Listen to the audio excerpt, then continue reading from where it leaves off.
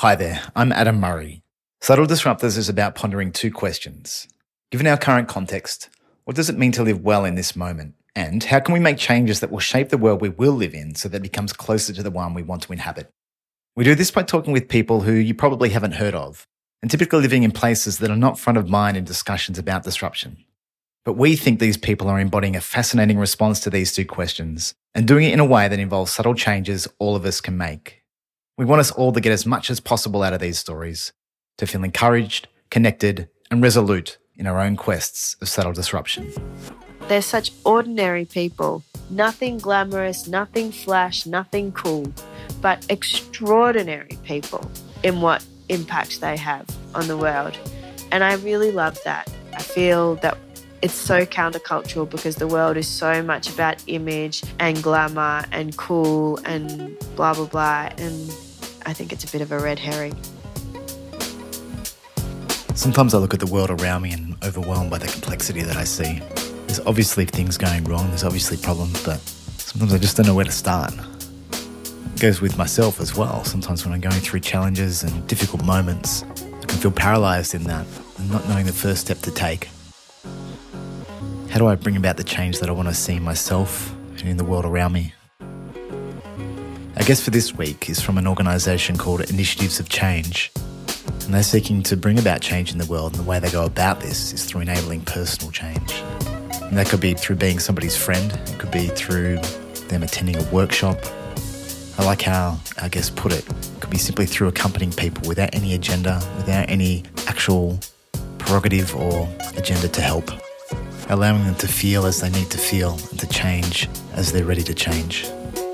I'm Adam Murray, and thanks for listening to Athalia Zwartz on Subtle Disruption through Deep Sharing of Narrative.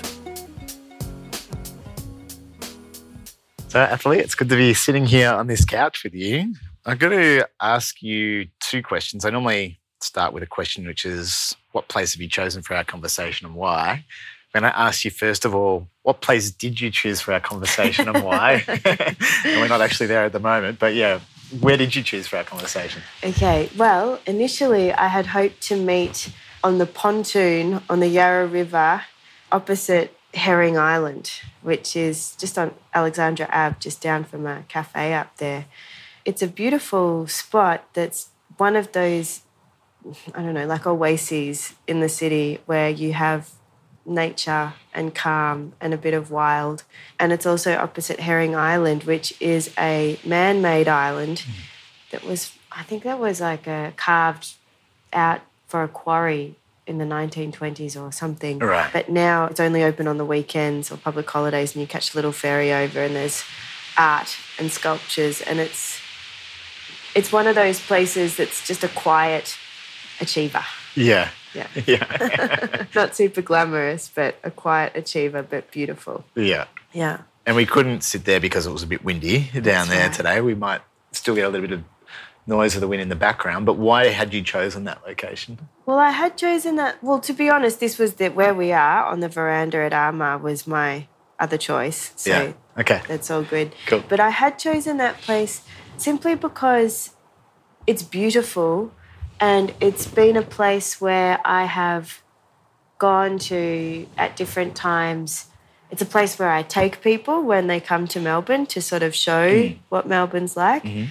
And it's also a place where I have gone to do, like sometimes if I need to do some letting go or ritualistic kind of, little kind of personal ceremony type thing. Yeah. That's a beautiful spot because you're surrounded by the water and you've got the wind and you just kind of got lots of elements around you. So it's a nice place for that. Yeah. I can see that. Yeah. And so we're sitting on the veranda here at Amar. Tell us a bit about, why you chose this location as your second location.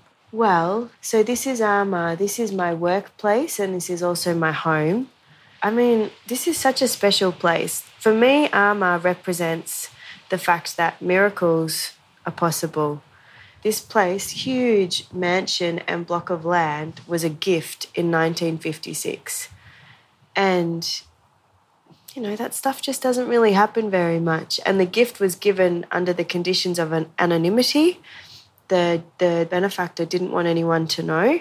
And also He wanted the people who were still here, like the gardener and the man living in the gatekeeper's cottage, to stay here until they chose otherwise. So every part of the gift was a gift of generosity.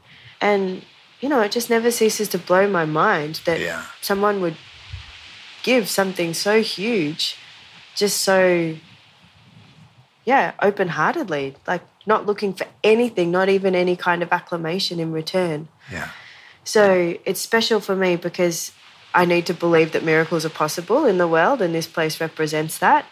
And it's also special because it's the energetic legacy of this place is very beautiful. Now, it's not only beautiful. There's lots of, where there's light, there's dark. So that's fine, acknowledge that. But a lot of the conversations that have happened here, because it's a centre for dialogue and, a place where bridges have been built, whether it's between unions and employers or Indigenous and non-Indigenous or various diaspora community groups, it's a place that's been there's the residue, that's the intention of the place. And so you can kind of feel that, as well as the care. Like, people have loved and cared for this place, again, not for any reward, but just because they love and care for it. And that makes a beautiful atmosphere as well. Yeah. Was it given with an intention for that kind of energy to be here or for that kind of work to happen here? Yes, it was. Yeah. So I work for this organisation called Initiatives of Change. And in 1956, they were looking for a centre or a base for the work. And, they did a lot of significant work with leaders at that time. We would have conferences and they'd be opened by prime ministers and so forth. So it was quite a relevant group at that time. Cecil Mackay, who gave this place, had met with the team a few times and had also watched some of the impact of our work in terms of improving relationships with unions and employees and was quite impressed. And so the place was on the market for sale, and we put in an offer that was outrageously low because we didn't have nearly enough money. And he said, I've considered your offer, but no, I'm sorry. I'm looking for more than that. And then a week later, an envelope arrived to this guy, George Wood, that had the keys to the front door inside and a note that just said, I have reconsidered my option. I believe that you're bringing light in a darkening world and I would like to give you this place. Oh, wow. Amazing. I mean, it's hard to believe that stuff is true. Yeah. But it is true. Yeah.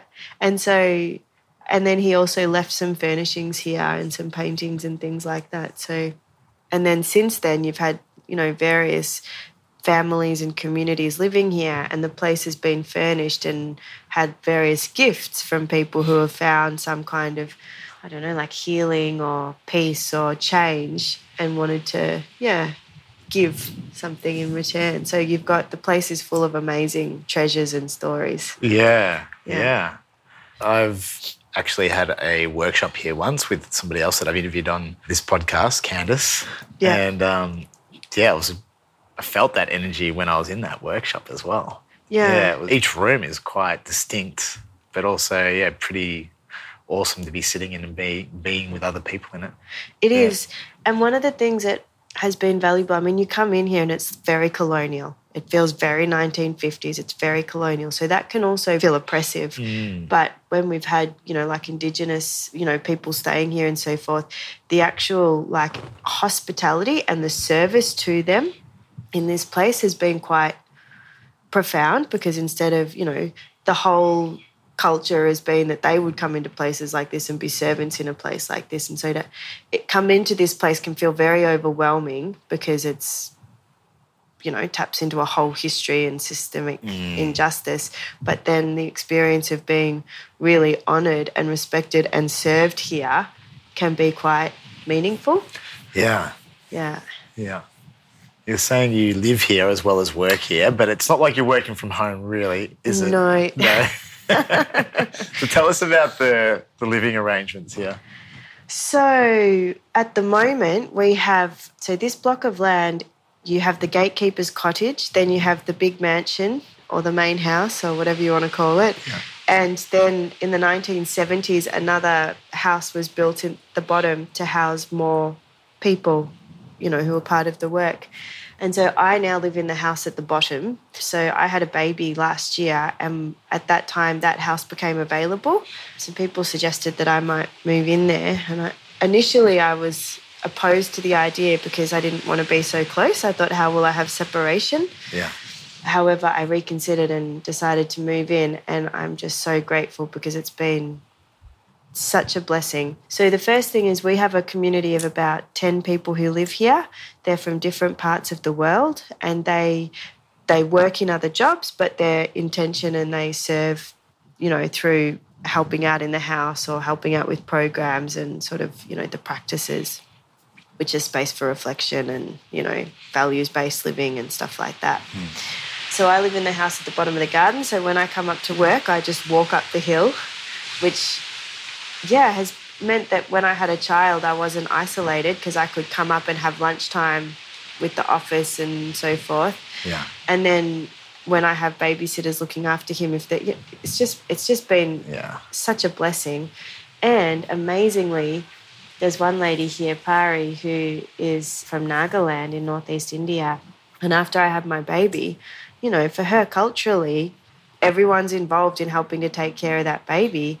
And she would just come down and she would do my washing, and she showed me how to bath him and give him these oil massages and all these things that just wouldn't have happened anywhere else. But was so wonderful to learn and so wonderful to feel having that support and that you're not alone and all of a sudden you've got this baby to raise and you're on your own. It was so profound, because when you have a baby, it's like the first time that you really need other people. Or for me anyway, like you can often go through life without really needing people, and you might be happy to help, serve and give to others, but not necessarily receive. Yes. Which I think probably I was a bit like. So actually having to need people and then having people just be so giving was, really a big learning experience and a massive blessing. Yeah. I'm interested in why there is a community here and why people come to it as well. Like, that seems a little bit separate, or is it all part of the same thing? Well, it is a little bit separate. I mean, it was always part of the same thing historically, because people who worked for the organisation were vocational workers. They were full-time volunteers, so they didn't draw a salary, but the organisation would support them in ways, and so such as, living here with their families. But more importantly, it's about living the practice, so to speak. So, in order to overcome the challenges of the world, we really need to work together.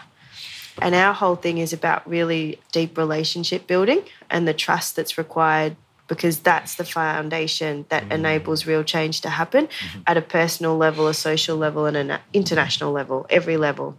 And so, having that practice of having to live that is very different to having the language and the tools for that.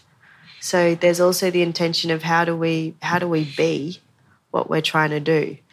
That all sounds great. We've done it terribly at various points in time. Yeah.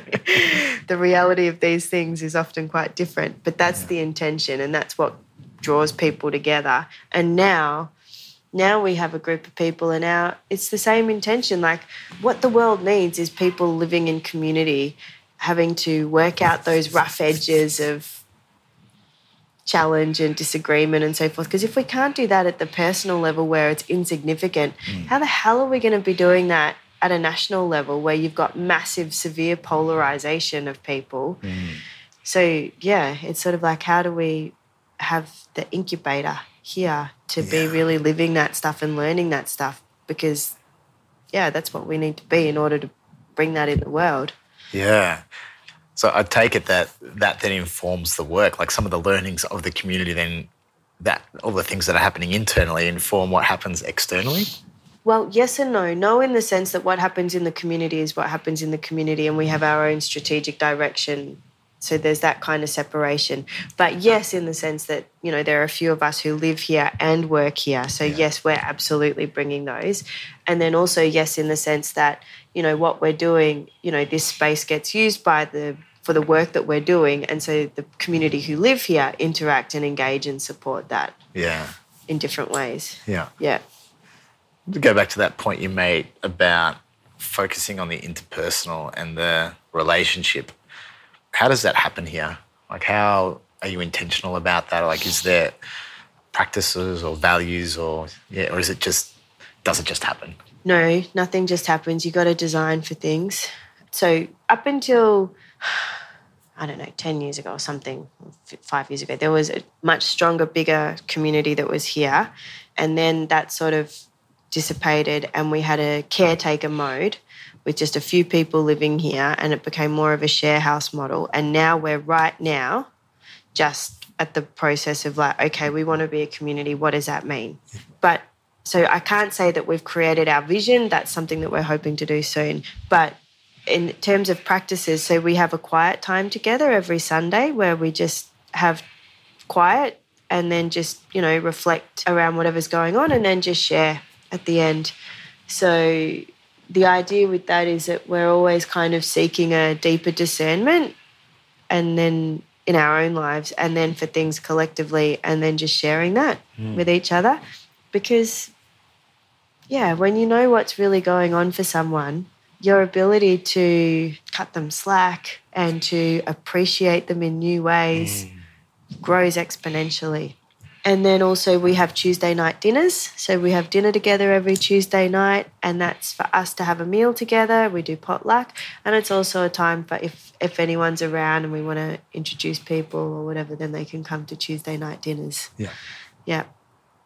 Yeah. And so through those things, that interpersonal and that relation building, they're the foundation for that. At the moment, yes. Yeah. I think as we get clearer on what living in intentional community means to us. So at the moment we're living in organic community and we're going to shift into a more intentional community. Yeah. So what that will then look like, I imagine will include those same things. I mean, it's not about putting onus and burdens on people, but it is about, like, I think we can get better at, often so much in life just comes back down to having honest conversations with each other and giving feedback about what's going on in the moment rather than holding on to things. Like, it's pretty basic stuff. And so I think that we'll probably talk more about how we make the space for that. So those sorts of things. And who knows? Let's see, like, depending on who's here and what they bring, it will emerge. Yeah. The wonderful thing that we have here is that we have people from various parts of the world who, like living in community is an abstract concept to them because they are community. They don't know any other way of being. Yeah. So that changes. It's not like we're all trying to learn it together. Actually, for other people, it's default. Yeah. And I get to learn from them, which is like, okay. Yeah. Cool. Yeah. Speaking of feedback, we've just done a course together, which you were facilitating and I was participating in, which was kind of built around that idea of giving people feedback. I think it was also about a few other things for me as well. It was also about how to show up in situations of ambiguity, uncertainty, paradox, complexity. I think those two things are related as well. And we were having a separate discussion about that and about, like, it was amazing in that session. It was a pretty amazing feeling of trust and connection and openness and ready for growth. And I'm interested in that kind of thing and what you're looking to create in the intentional community and how we might bring that into more places in the world. And I'm thinking about my workplace as well. And maybe you can reflect on that and where you have seen it actualized in more than just a workshop, I suppose, is what I'm getting at. Yeah. Yeah, totally. So I think about the same thing, and I also likewise carry, the impact and the experience of that profound feedback and honesty that we had in that workshop and how you bring that into other places because, the context of that is that you don't know each other necessarily. You may not have an ongoing relationship. It's a short time-bound thing. It's a very well-held space. Yeah. The messiness of other life just doesn't appear in there, especially when you've got, the people that you work with or whatever who just you don't particularly like. Or just, there's, which is just the reality. Yeah. Or, you feel disappointed in oftentimes. And so does that mean that you're always trying to give that feedback? Or, Yeah. Yeah. So what I'm hoping is that for me, in terms of the community, what I will be bringing is the first step is that we all collectively agree that we want to do that we want to give each other that real deep honesty, that we will trust each other that it's coming from a place of care as best it can be, although we're all wounded, and it will also come from a place of wound sometimes.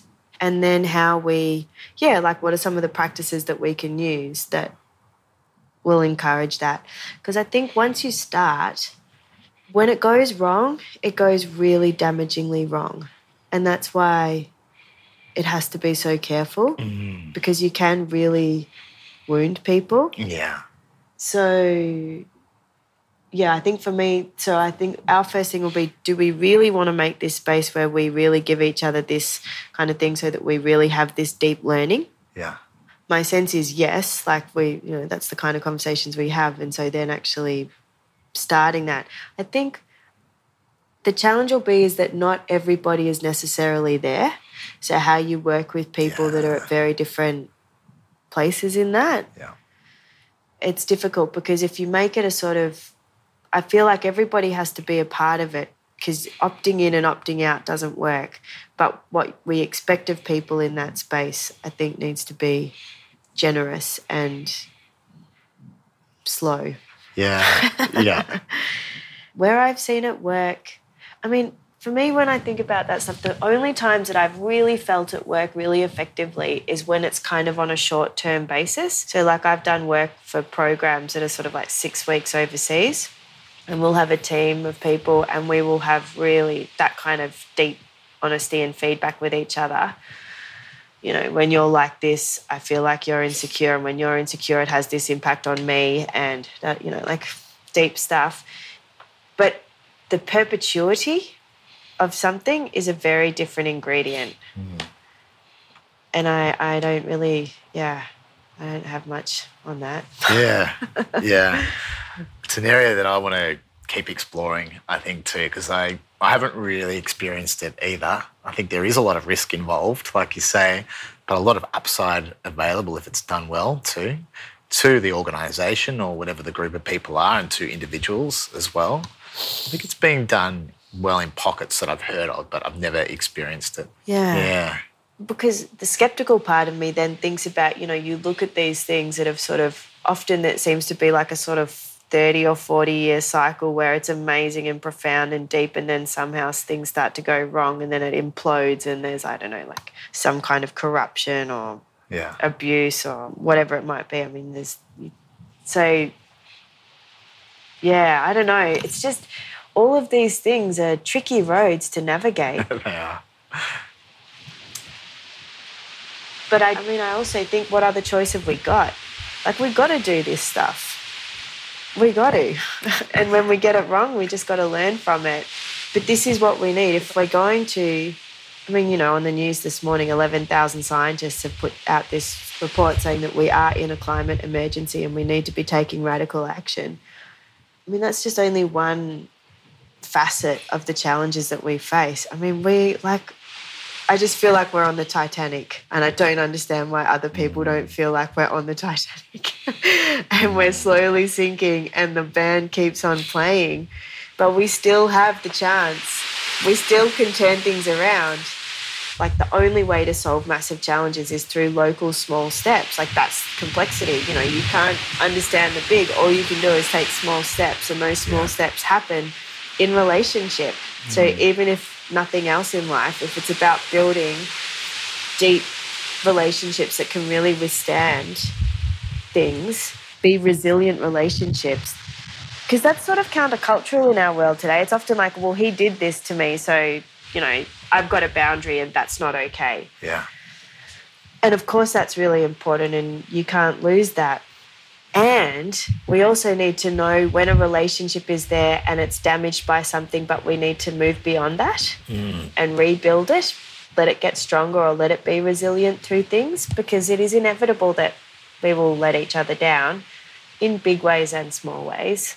So, yeah, both of those, like needing to end and keep boundaries and really do the work of rebuilding and letting go, need to be held. Yeah. So maybe that's a good way to start talking about initiatives of change as well and some of the work that you're doing. So that's the work part of what you do here as well.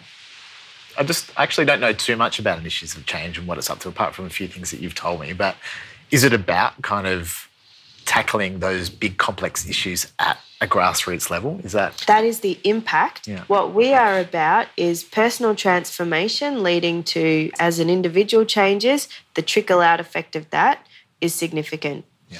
I'll tell you a little story, which gives you a sort of example. Yeah. So this is an international movement. It's currently active in over 60 countries around the world. I'm going to tell you about a story from Europe. So after World War II ended, Europe was decimated. The Swiss team looked at the destruction of Europe and Switzerland wasn't damaged, and they felt that they had a real responsibility to help rebuild Europe. So they didn't know how to do this, but they had an idea to build a conference space where people could come and they could have the conversations that they needed to heal and rebuild. So there was this beautiful old hotel, looks like a fairy tale castle, that was on the market, and it was going cheap because world wars are bad for the hotel industry. Yeah. And these Swiss families, 60 families, pulled together their entire life inheritances and they bought this old hotel. You know, it sleeps about 700 or something, and a few other, spaces around it. And it's magical. It's in the Swiss Alps overlooking Lake Geneva. Yeah. It is truly magical. The most crystal pure water, is what you shower in there. Yeah, wow. And so they bought it in 1946. It had been housing Jewish refugees at the time. Then they had thousands of volunteers come over and clean it, get it ready, retile, recurtain, fix up all of the damage. And then it was 1946 or 1947, the summer of that, they held their first conference. Now, the whole principle with that was that you had politicians, you had labour leaders, you had everyday people all coming together. Everybody that was a functioning part of society needed to have a voice in it. It wasn't just the leaders and the decision makers, and all political groups. So there was this one lady that came, Irene Law. She was a French woman. She'd been part of the French resistance. Her son and husband had been tortured by the Gestapo, and she hated the Germans. So one year, she'd been invited a few times, but she hadn't come, and this year she'd finally come to Caux. She was one of the first French female politicians elected after the war, but she was really disheartened because as a woman, they still weren't being heard, and she'd sort of felt so hopeful, and now was feeling deeply defeated. So she came, and she was at the conference, and then she heard that the Germans were coming. There was a German contingent that was coming. This was the first time Germans had been allowed outside of Germany after the war. And she became very upset, and she was like, I can't stay. I cannot be here if the Germans are here. So she went off to her room preparing to pack her bags, and she bumped into Frank Bookman, who was the sort of founder of the movement. And he said, bonjour, madame, how are you? And she said, well, I'm leaving. And he said, why? She said, because the Germans are coming. And he just said to her, and madame, how will we rebuild Europe without the Germans? And she went off to her room, and she, the story goes, she spent, a day and a night, restless, turmoil, struggling, didn't come out, didn't eat. And then the next morning, another lady knocked on her door and just said, Irene, would you like to meet a German lady? And she said, oui. So they organised a meeting out on the terrace, and Irene just started pouring out her pain, her anger, her hatred towards the Germans for everything that had happened and what they'd done to her country and what they'd done to her family. Yeah. And the lady who'd organised this meeting was like, oh, Struth, what have I done? But the German lady just listened to it all. And then at the end she said, you're right, I'm sorry. We, the German people, did too little and we did it too late. and we brought untold sorrows, and I'm sorry. And then she said, can I tell you my story? So, it said yes. And so she told her story, which was that her husband had been one of the people who had tried to assassinate Hitler unsuccessfully and had been shot as a result. So this meeting was a profound moment of changing very deep narratives that both of them held. The next day at the conference, in the main hall, there was about 500 people there. Elaine Law stood up, and on the front stage, she said, this is just after the war. This is as the atrocities, as Auschwitz is coming to light. The shame on the Germans, the hatred is just so high.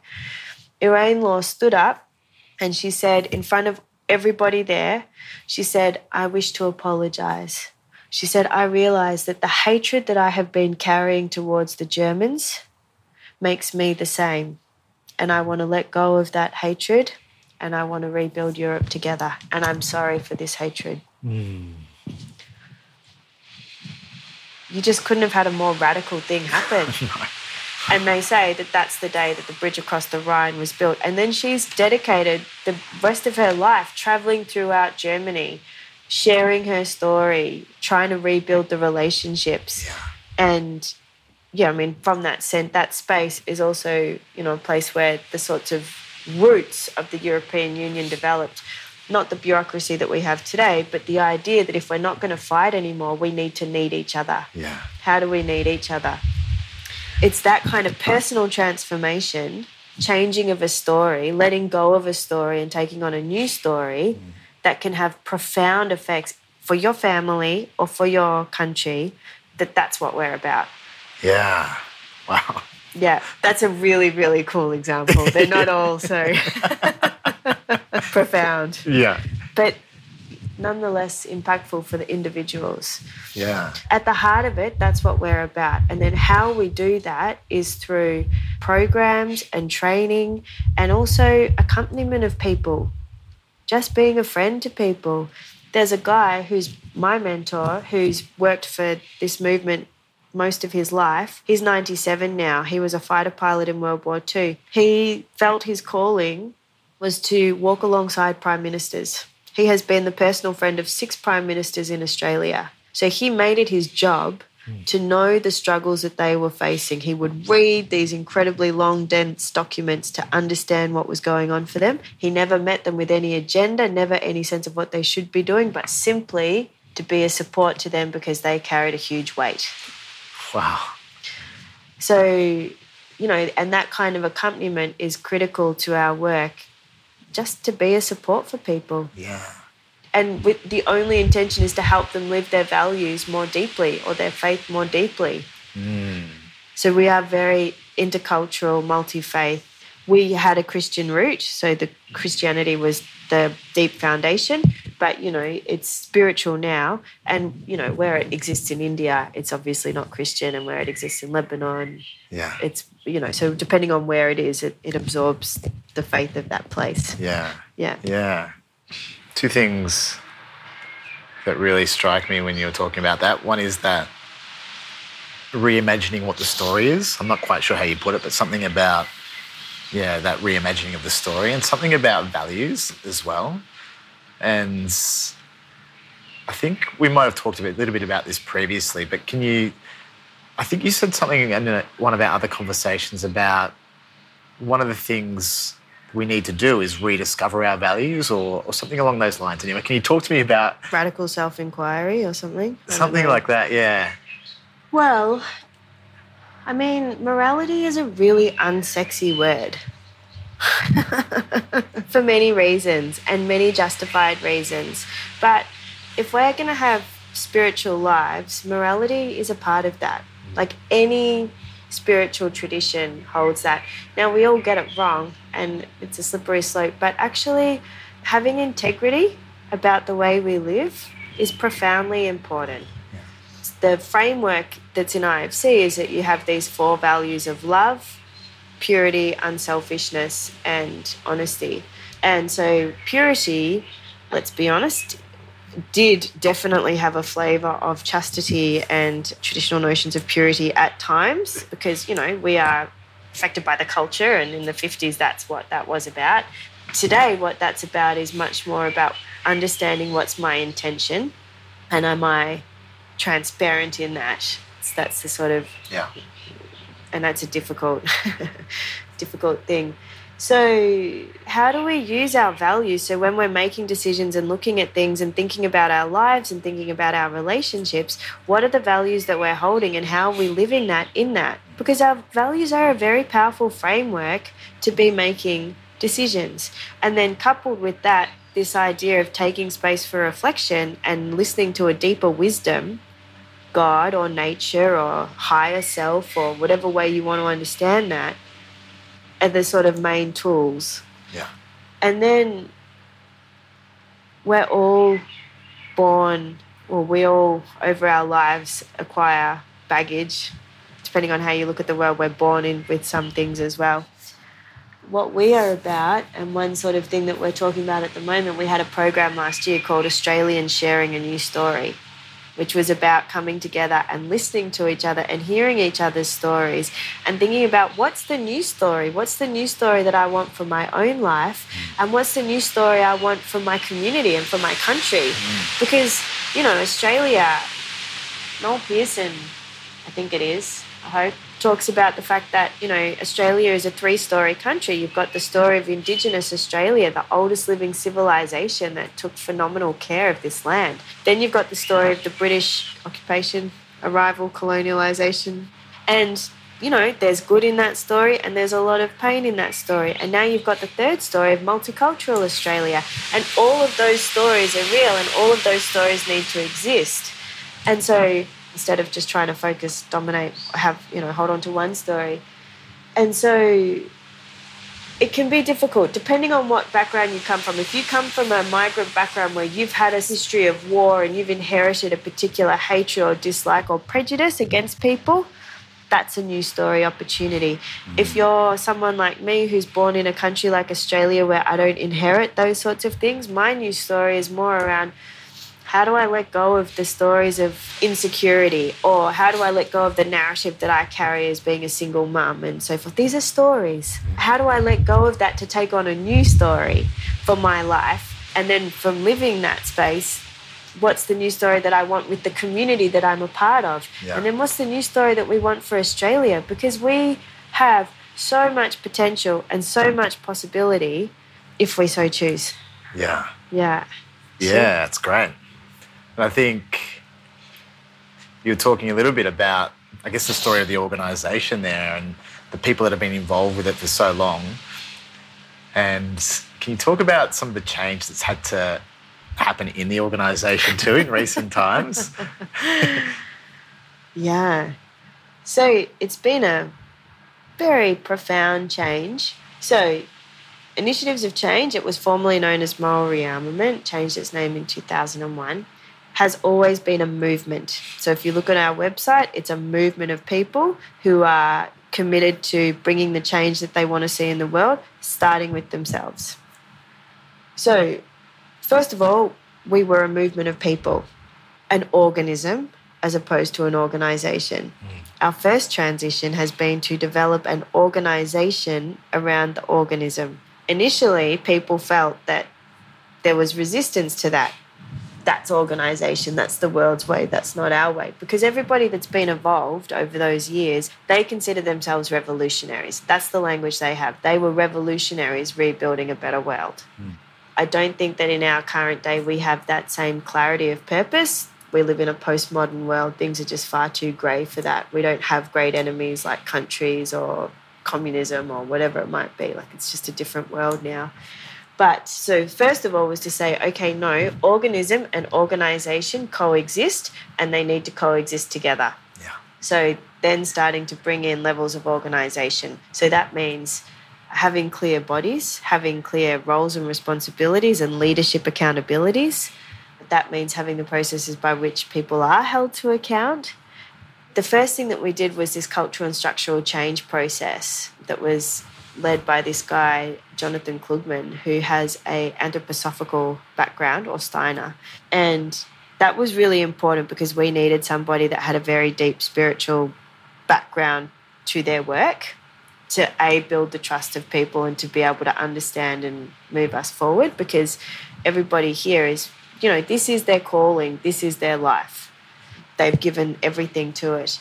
So, one, for them to even have the courage to do this work is pretty amazing.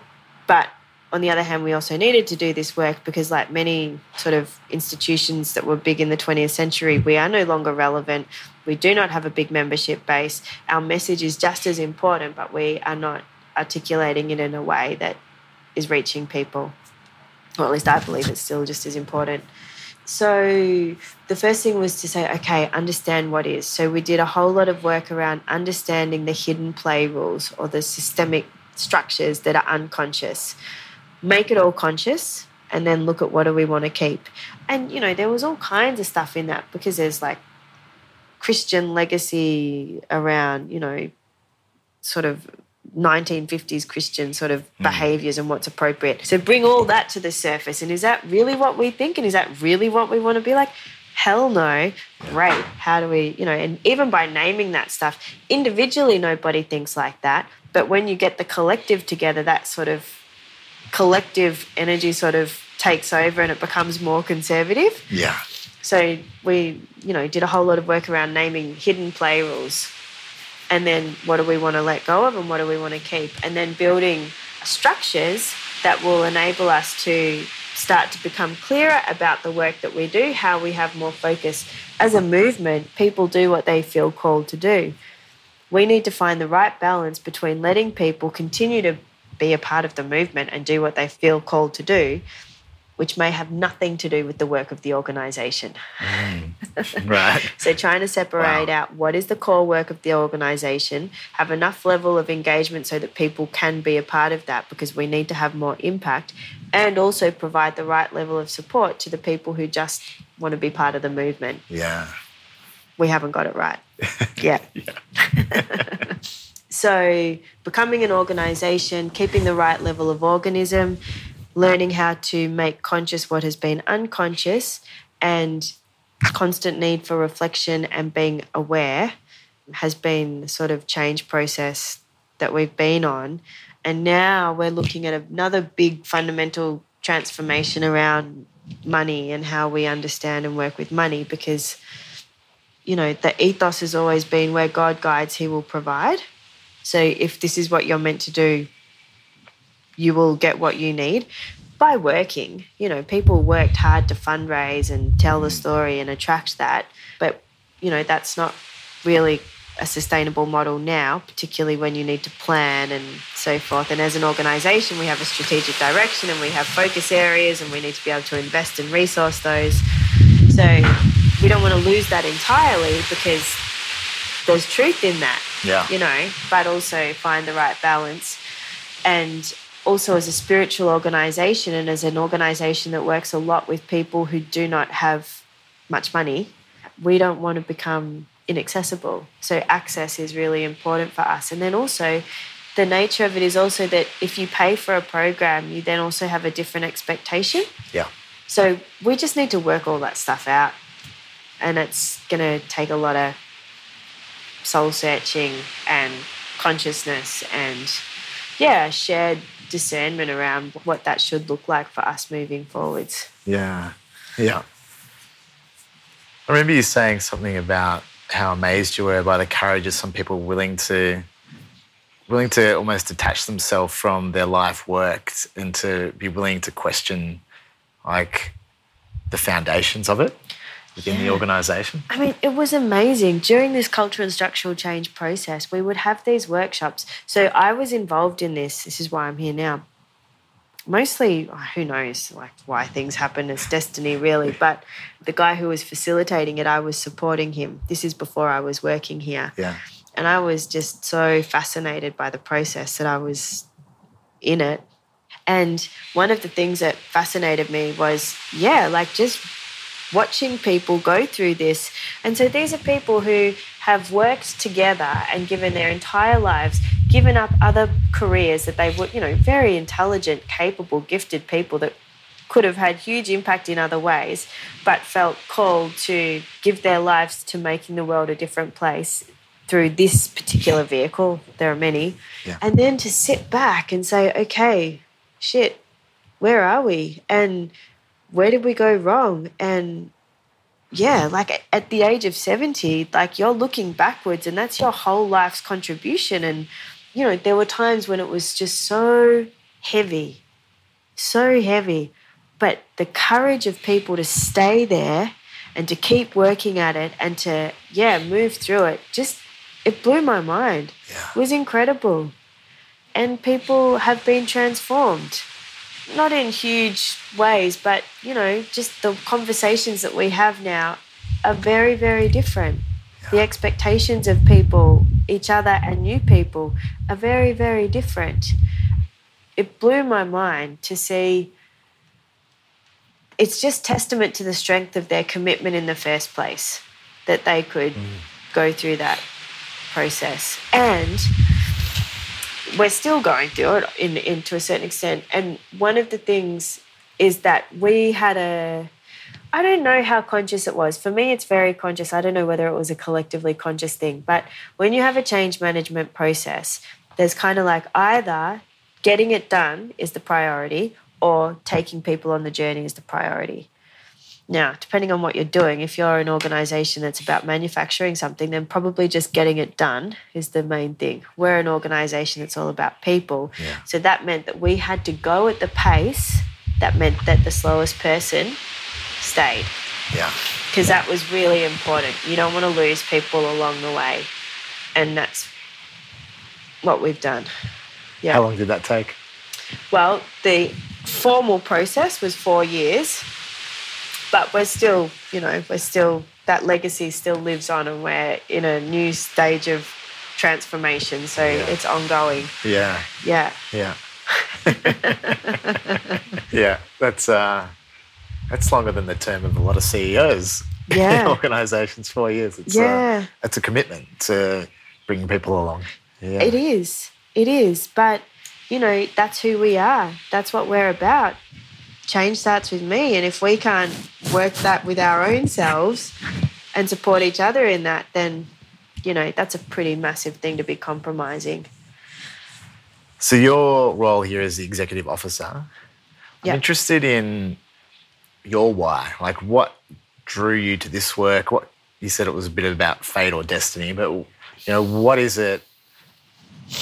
Why do you love this work so much, or why are you doing what you're doing? When I first took on this role, so I was involved doing the CSC process and things for a few years, and then I took on this role. When the letter came out went to a few people asking whether they'd be interested, I had a meditation retreat for 3 weeks, and so I put that question in at the beginning. I hadn't necessarily wanted to live in Australia, so it was a really big decision, like am I going to settle over here, or am I going to come back and do this? And at the end of the meditation retreat, I felt very clearly that this was it. And I have always felt, even though I have I get a bit carried away with things, so my frustrations have run deeply, and I have torn my hair out and struggled enormously and probably caused enormous suffering to others as well. But in all of that, I just had a deeper sense that, no, this is where I'm meant to be. This is where I'm meant to be for me to work out some of my stuff, and I'm meant to be a part of this work. So there's that level, just a sense of, no, this is where I'm meant to be. It won't be forever, but I also trust that I will feel that when the time comes. And also, I had a Christian upbringing. I spent years rejecting that. I'm not a Christian or anything like that, but so I felt comfortable in this culture. I was able to retranslate things in a way that someone who maybe didn't have a Christian background would struggle to. Yeah. And I just really believe in what we do, and I've seen the impact of it, and it's so simple. There are many boats, and what we're about, it's deeply radical, but it's nothing new. There's variations of it across organisations and religions the whole world over. This is just one articulation of it. Yeah. But at the heart of it is so much simple stuff, just like caring for people. You know, people here, they remember my death anniversaries in my family. You know, like just something like that is really like, so special. And I just feel like I just learn so much. I look at all these people that I work with, many of whom irk me at times, but I also just, they're such ordinary people. Nothing glamorous, nothing flash, nothing cool, but extraordinary people in what impact they have on the world. And I really love that. I feel that it's so countercultural because the world is so much about image and glamour and cool and blah, blah, blah. And I think it's a bit of a red herring. What's it diverting us from? The reality of accepting life as it is and who we really are and the light and the dark that needs to be there and the fact that, you know, looks have always mattered, but looks matter in a new way in the world at the moment. We're creating a generation of people who don't see themselves from inside, they see themselves from outside. Yeah. We don't even know what impact that's going to have, but it's pretty massive. Yeah. So I think it's diverting us from our, I don't know, that's a big question depending on how you look at the world, whether or not there's an apocalypse coming or it's the age of Kali and the next, I have no idea. I don't know what I think about that. Yeah. Can park that for another time. Yeah. I have a couple of other questions for you. One's like just a really tangible example. Like what's one of the impacts that you've talked about? What's an example of one that you have seen or comes to mind or is quite memorable about the work that's happened here and the change that has been brought about through that? Well, okay, I'll just tell two little things. One, Creators of Peace is an international peace-building program that we run for women. We have, you know, it's a weekend program where you do a lot of reflection of it's the same thing, you know, like in order to build peace, I have power to build peace in the world. It starts in me and it starts in my family and then in my community. And so we ran one and had a couple of South Sudanese women in that, and then they went on to do the facilitator training, and now one of them is running those peace circles in Juba in South Sudan at the moment. Yeah. And, you know, like that's just awesome because that's what they need. They need to be able to come together and talk with each other, even if it's just the coming together and talking with each other, let alone the actual thinking about letting go of a hatred and a pain and an injustice that's there to build a new story. Yeah. And then another thing that an impact that for me I have learned is that the people here, the sort of vocational workers, our heritage, I would call them, because internationally in Australia we have a lot of those people, like we're quite rich. We have a rich capital compared to other places in the world because it's interesting. IFC is like other organisations. Is a microcosm of the macrocosm. The West is struggling. The West is sort of dilapidated and failing, and Asia and Africa are growing and thriving. But we have, you know, a sort of real capital of people who really carry the legacy of our work because, you know, it's a lived thing. It's not spoken. And so I have watched people here. People will come and get involved and then they don't get involved and they be a bit flaky. And I, in my head, I'm like, why are you still going? Like, they're not interested. Let it go. And they don't. They just gently just keep at it, you know, just a phone call every 6 months. Just always keep that door open. Always believe in the possibility for that person. And then, you know, sometimes that turns into something, you know, like we have a new board member who's just come back and joined the board after 18 years, doing a program 18 years ago, having a fundamental transformative experience, and now coming back 18 years later to serve. And I just find that so amazing because I am so quick to just be like, well, they're not interested. That's cool. Leave it be. And so on the one hand, yes, don't force people into things. But on the other hand, just always leave that door open. Always have a gentle care for people that means that they never feel judged, that they never feel unable to engage. And I just have no idea how to do that, and I would never have even understood that as a concept without being here. And I'm really inspired by it. Two great examples, yeah. pretty simple stuff, but impactful. Yeah. And countercultural, I suppose, in many ways as well. Yeah, totally countercultural. Yeah. Totally countercultural. Yeah. Yeah. The last question is about reflecting on your own life or practices that you have and tying that back to the theme of the podcast, which is about this idea of subtle disruption and small changes that we can all be part of and all make. But something... It's such a cool concept.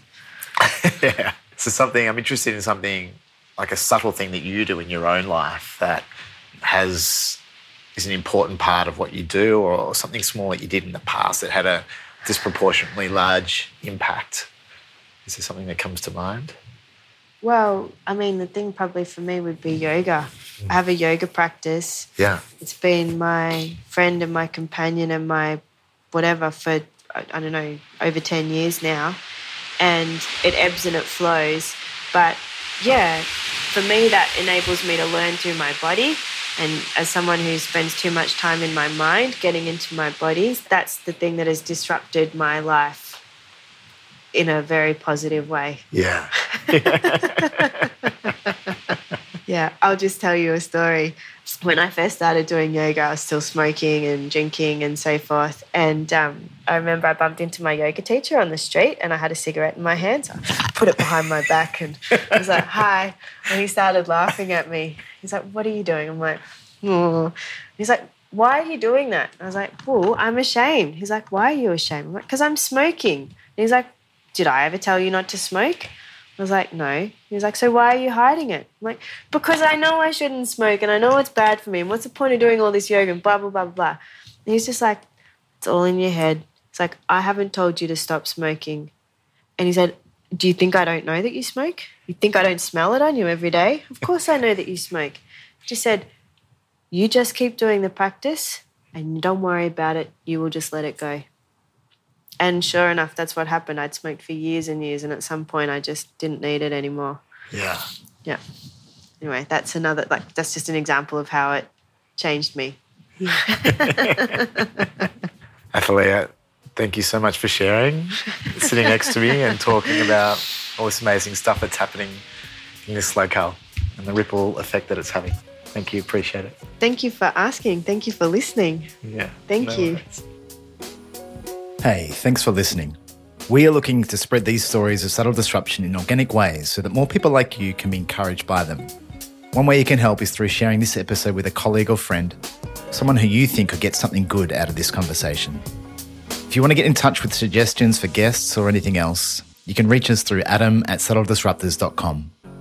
I'm Adam Murray, and one day I look forward to hearing about your own subtle disruption. Bye for now.